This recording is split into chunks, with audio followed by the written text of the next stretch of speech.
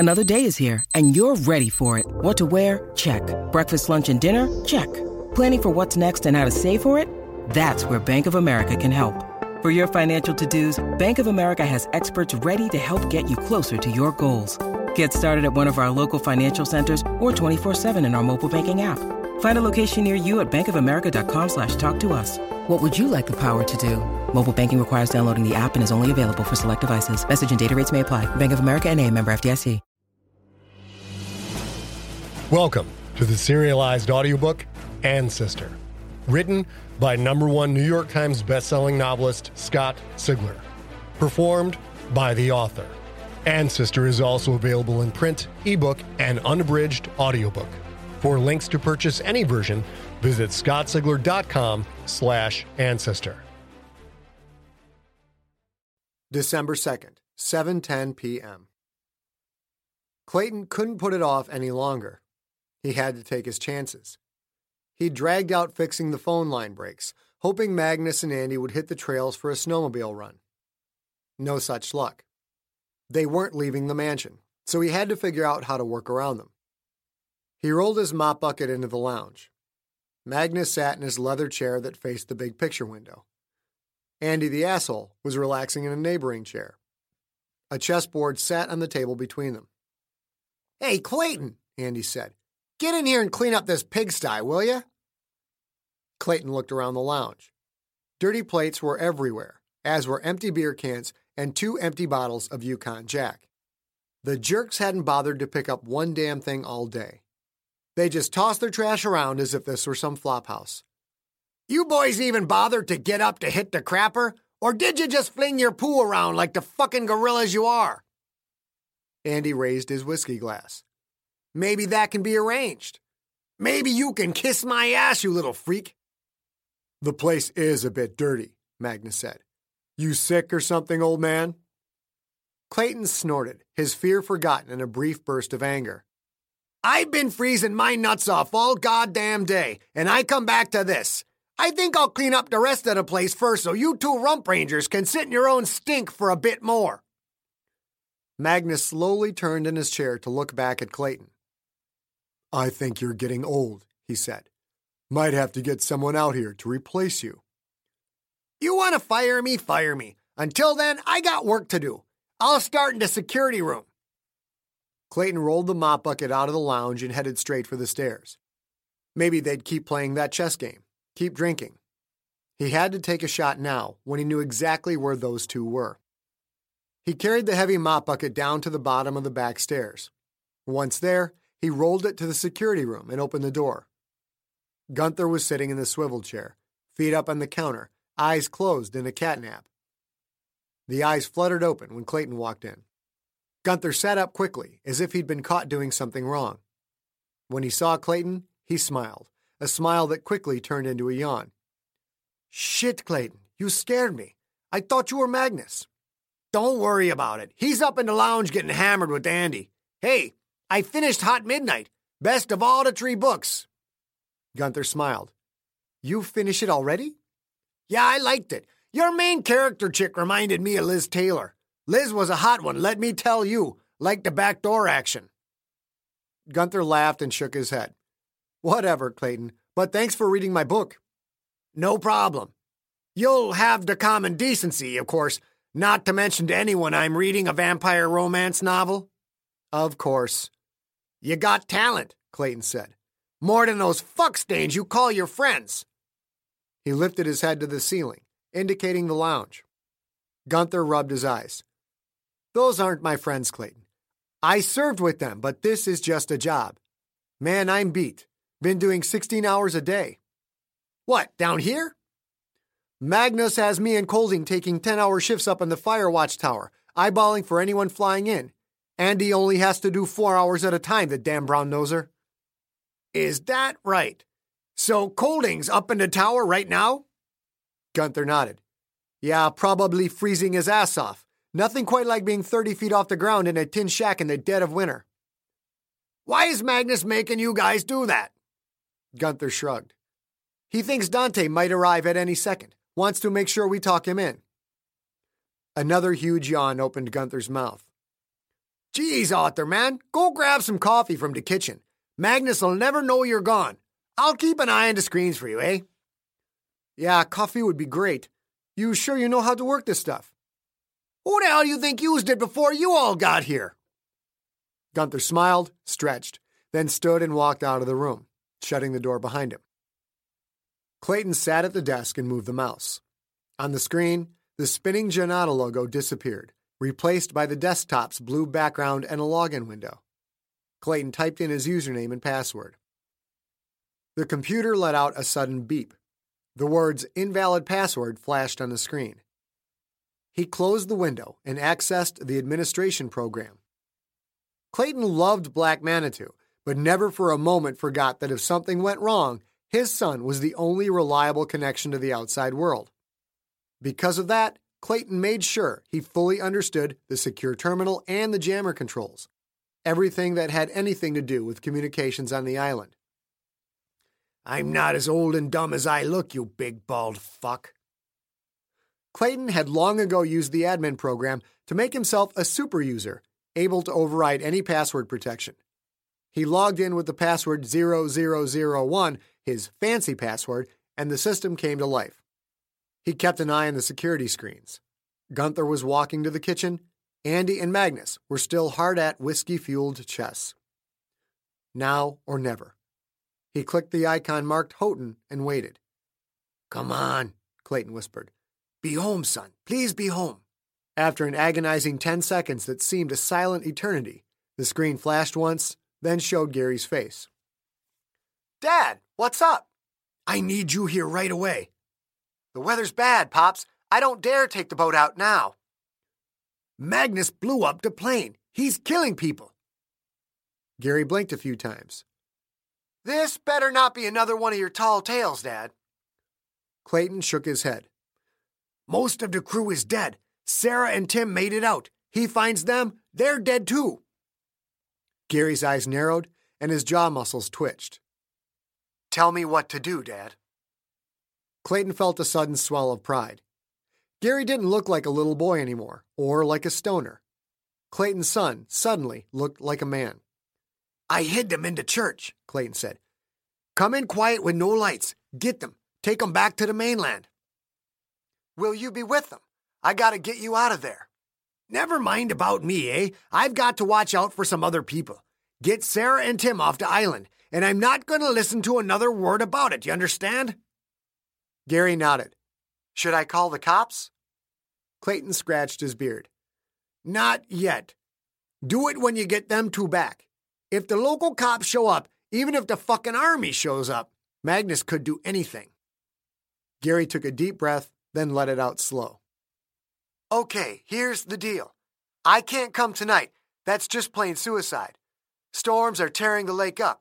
We're talking wreck of the Edmund Fitzgerald weather out there. It's supposed to die down a little tomorrow. Not much, but I'll risk it. I'll time it to arrive just after dark. Can you wait that long? Gary knew boating, knew the weather. There was a limit to how much risk Clayton expected out of his son. Yeah, that'll have to do. Be careful. Magnus has the jammer on full time, so you won't be able to radio in, and I won't be able to warn you if someone's waiting for you. It could be dangerous. Dangerous? You really think so? I think you're a smartass. Your face is a smartass. The kid was making jokes for Clayton's sake. Gary was the one acting like a parent, trying to ease a child's fear. It's okay, Gary. I've been through worse. When you get to the church, give 2 flashes with a flashlight. I love you, son. I love you too, Dad. Clayton broke the connection and logged out. Seconds later, he was mopping away. He had the floor half done by the time Gunther walked back into the room, a steaming mug of coffee in his hand.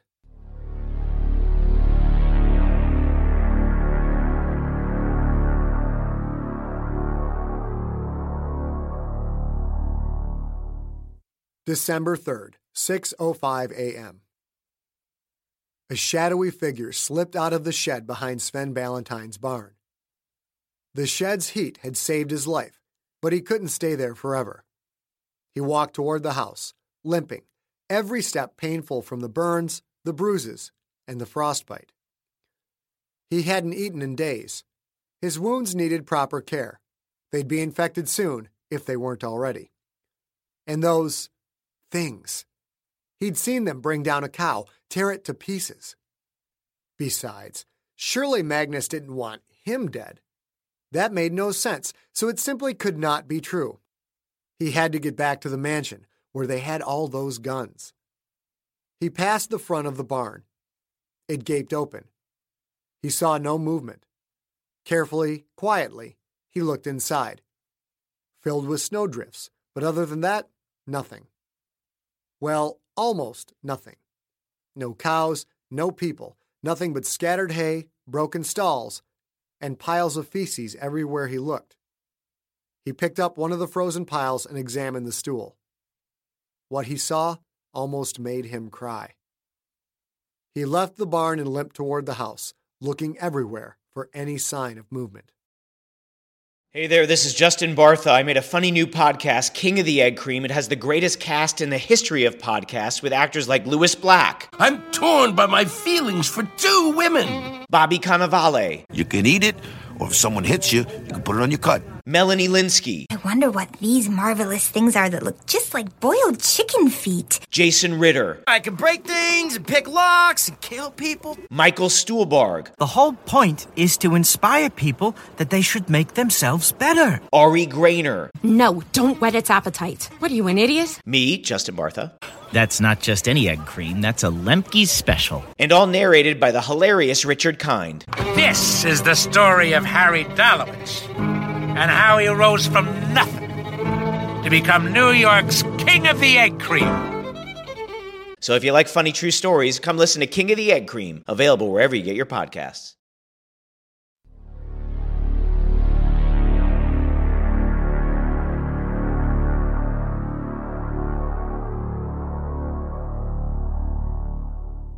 December 3rd, 6:34 a.m. Remember, Gary will give 2 flashes, Clayton told Sarah. You answer with 2. Anything else and you lay low. It'll be cold, but you need to stay in the bell tower and watch for him. She nodded. So much sadness in that girl's eyes. Clayton wondered what it felt like to lose all your friends in one shot. He'd lost most of his, and 2 wives and a daughter, but gradually, over many years.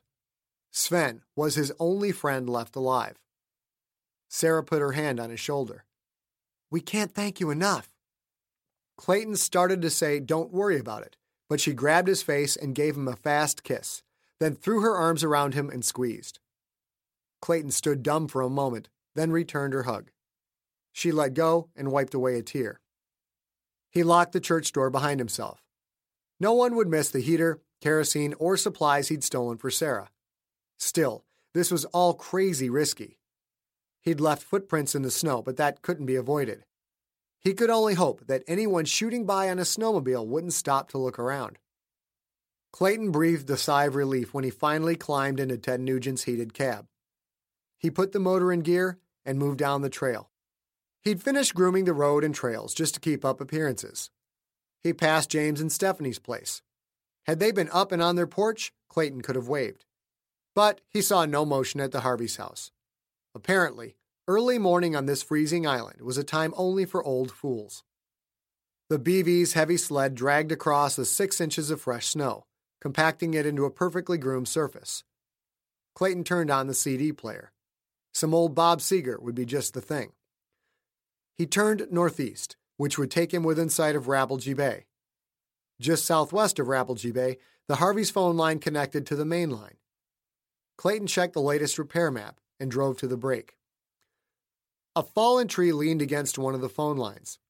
Both ends of the line were still connected, which meant a crack in the line, an easy, quick fix. Clayton got out of the BV and pulled a chainsaw out of the back section. Poland, the only kind he'd buy and use. He expertly cut the tree so it fell off the phone line. He climbed into the aerial lift bucket and raised himself to the brake. The vantage point gave him a clear view of Rapelje Bay. At first, he didn't notice anything. Then his eyes caught a few strange, snow-covered bumps out on the ice, some marked with high, curling drifts. Wreckage. Had he just been sightseeing, however, he might have missed the bumps entirely, or at least dismiss them as chunks of ice. Even if Magnus did drive by, he probably wouldn't notice. Just a few more hours, hopefully, and Gary would get Sarah and Tim off the island. Clayton turned his attention to fixing the landline, unaware of the hungry eyes that followed his every move.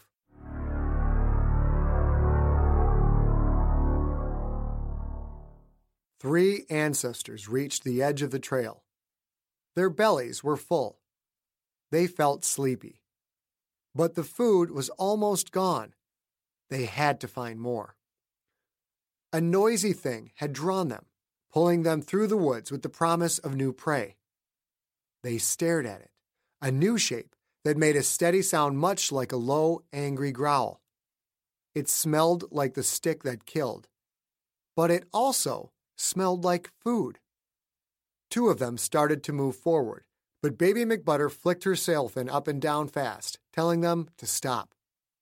This thing smelled too much like the stick.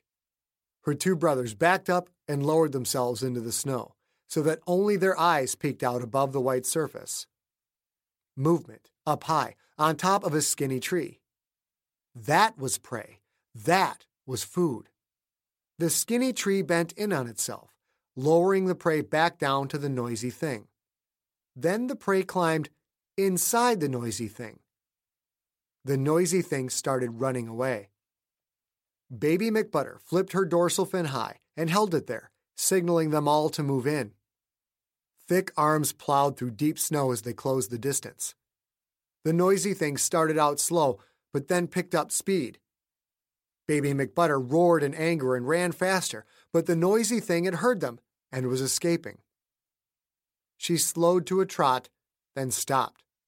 Her belly was too full. She couldn't run fast enough. As she watched the noisy thing fade away, she understood why it could move so quickly. No trees here, just a long, wide-open space that led deeper into the woods. The noisy thing liked the wide-open space. To Baby McButter's right, one of her brothers let out a low, mournful moan. No food. Soon they would be hungry, and hunger was the worst sensation any of them had ever experienced. They sat down and waited. Prey had come this way. Prey would come again.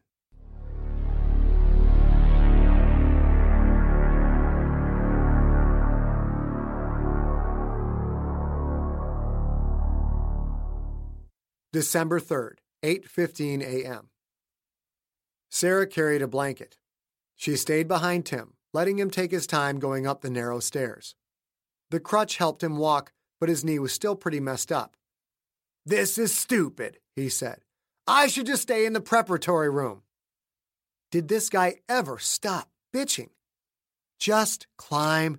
You have to take shifts up on the bell tower, Tim. Sooner or later, I have to sleep. Tim sighed and continued up the stairs that led from the back of the altar up to the choir loft. The walls were barely wider than his narrow shoulders. Sarah wondered how small people were back when the church had been built, 2 centuries ago? Tim made it to the choir loft. Now what? Sarah pointed down the loft to a ladder near the church's front wall. Right there. Figure out how to climb it. I'm not going to carry you. Just because you kept me alive doesn't mean you're not a surly bitch. And I mean that in the nicest possible way. Just get up there. Tim Crutch walked to the ladder. The choir loft was made from the same black stone as the church's walls, but with an ornate wooden railing. She looked over that rail down on the dilapidated church proper below. The place must have been beautiful once. Tim managed the climb up the 20-foot wrought iron ladder. He made way more noise than necessary, taking great pains to show Sarah just how difficult it was for him. She slung the blanket over her shoulder and followed him up, going out the trap door. The turret was about 10 feet in diameter, ringed by 4 stone pillars rising up from a waist-high stone wall to support the witch's hat roof. Sarah shivered as wind cut through the open turret.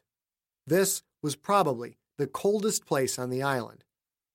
Tactically, though, they couldn't possibly do any better. She could see the entire town and even down the trail that led to the harbor. Thick stone walls would stop small arms fire. Fate had put her in the most defensible spot on Black Manitou. Except, of course, if Magnus decided to use the stinger. "Okay," Tim said. "Mission accomplished. Now can I go back down? I'm freezing." She tossed him the blanket. "Nope. As of right now, you're on the clock. Gary won't come until tonight, but we have to keep an eye out for anyone approaching our position. Get comfy and keep watch. I'll relieve you in 4 hours." "Come on, Sarah. I'll freeze up here, and I need a drink." A vision of Tim trying to get the syringe needle into the vial flashed in her head. Had he given the cow the right dosage? Had a drunken mistake cost the lives of Cappy, Alonzo, and Miller? "You've had enough to drink," Sarah said. "You pull your own weight, Feely, or else." He started to complain, but she ignored him and went back down.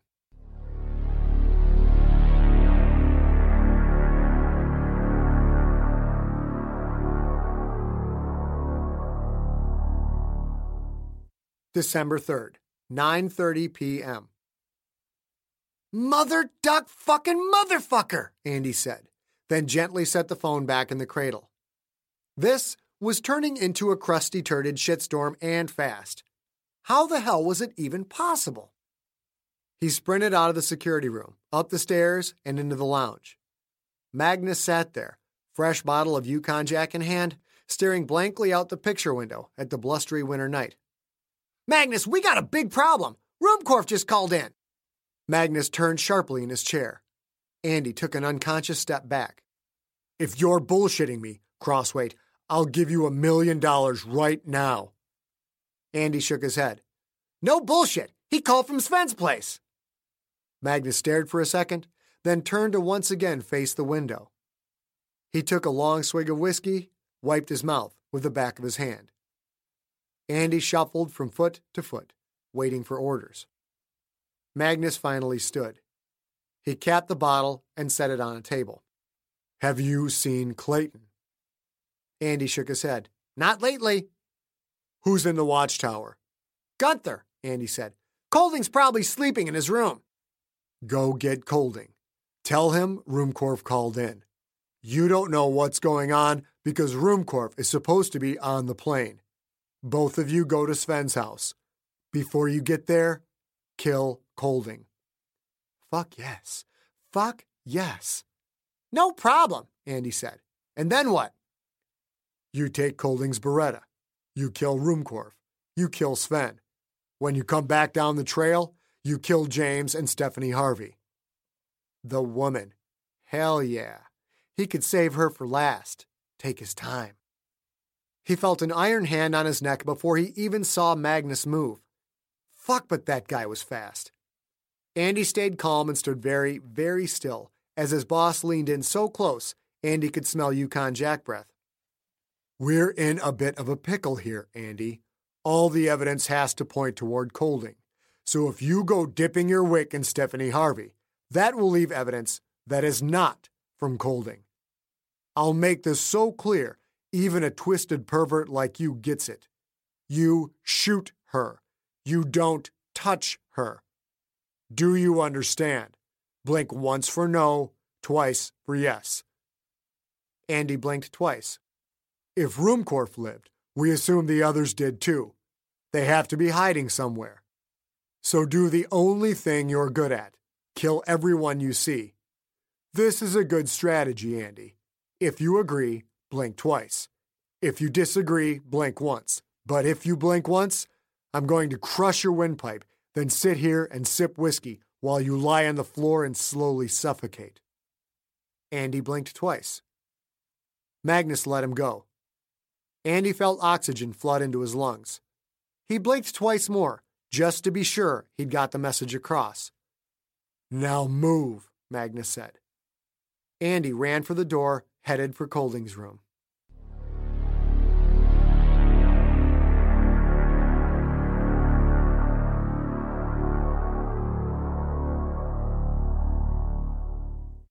December 3rd, 9:41 p.m. 10 minutes after Ruhmkorff's call, P.J. Colding held his snowmobile throttle wide open. Andy was on a sled right behind him, the two of them shooting down Clayton's groomed trails. Headlights played off trees that whipped by as blurs of green and brown and white. Colding's mind raced even faster than the snowmobile. How could Ruhmkorff be back? Colding had watched the plane take off. Nothing had landed since then. Had the C-5 crashed? If Ruhmkorff survived, chances were Sarah had as well. But if she had, why hadn't she contacted him? Because she didn't trust him. That was the only thing that made sense. Andy or Magnus had sabotaged the C-5 somehow, and Sarah had crashed it on Black Manitou. Not landed, but crashed, as the landing strip was the only place to safely bring down a plane that big. Colding had sent her up. If Sarah had survived, she'd think he had betrayed her right alongside Magnus and Andy. He had to find her, explain things. But more important, he had to save her from Magnus, which dictated only one sickening course of action: killing Andy Crossweight. First Andy, then Magnus. Colding wondered if he'd be able to pull the trigger. No, that was the type of comment someone might mumble in a badly written movie. He could do it. He would do it. He wanted to get as far away as possible from the mansion and Magnus before making his move. Maybe Ruhmkorff could provide enough of a distraction to let Colding slip behind Andy unseen. Andy was a trained killer. Colding knew he'd only get one shot. He had to make it count. You have been listening to Ancestor by Scott Sigler. Performed by the author. Produced by Empty Set Entertainment.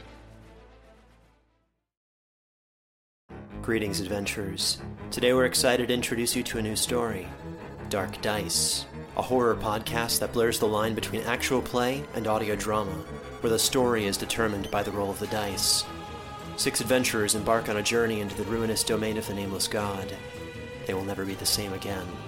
One of the players is not what they seem after a doppelganger, a creature that can assume the form and voice of whatever it kills, infiltrates the team. As the players are picked off and replaced one at a time, can they figure out who the monster is before it's too late? Can you? Here's a quick example of what our show sounds like. The shambler with the jar of liquid inside of him. Soren Arkwright let loose an arrow that cracked the glass, passing through the spine of the creature. The shambler still managed to maintain its forward momentum, but stumbled as it eagerly tried to bite and swipe at Soren, landing near his feet. As Jeff Goldblum has now joined our cast, Dark Dice is available however you listen to podcasts.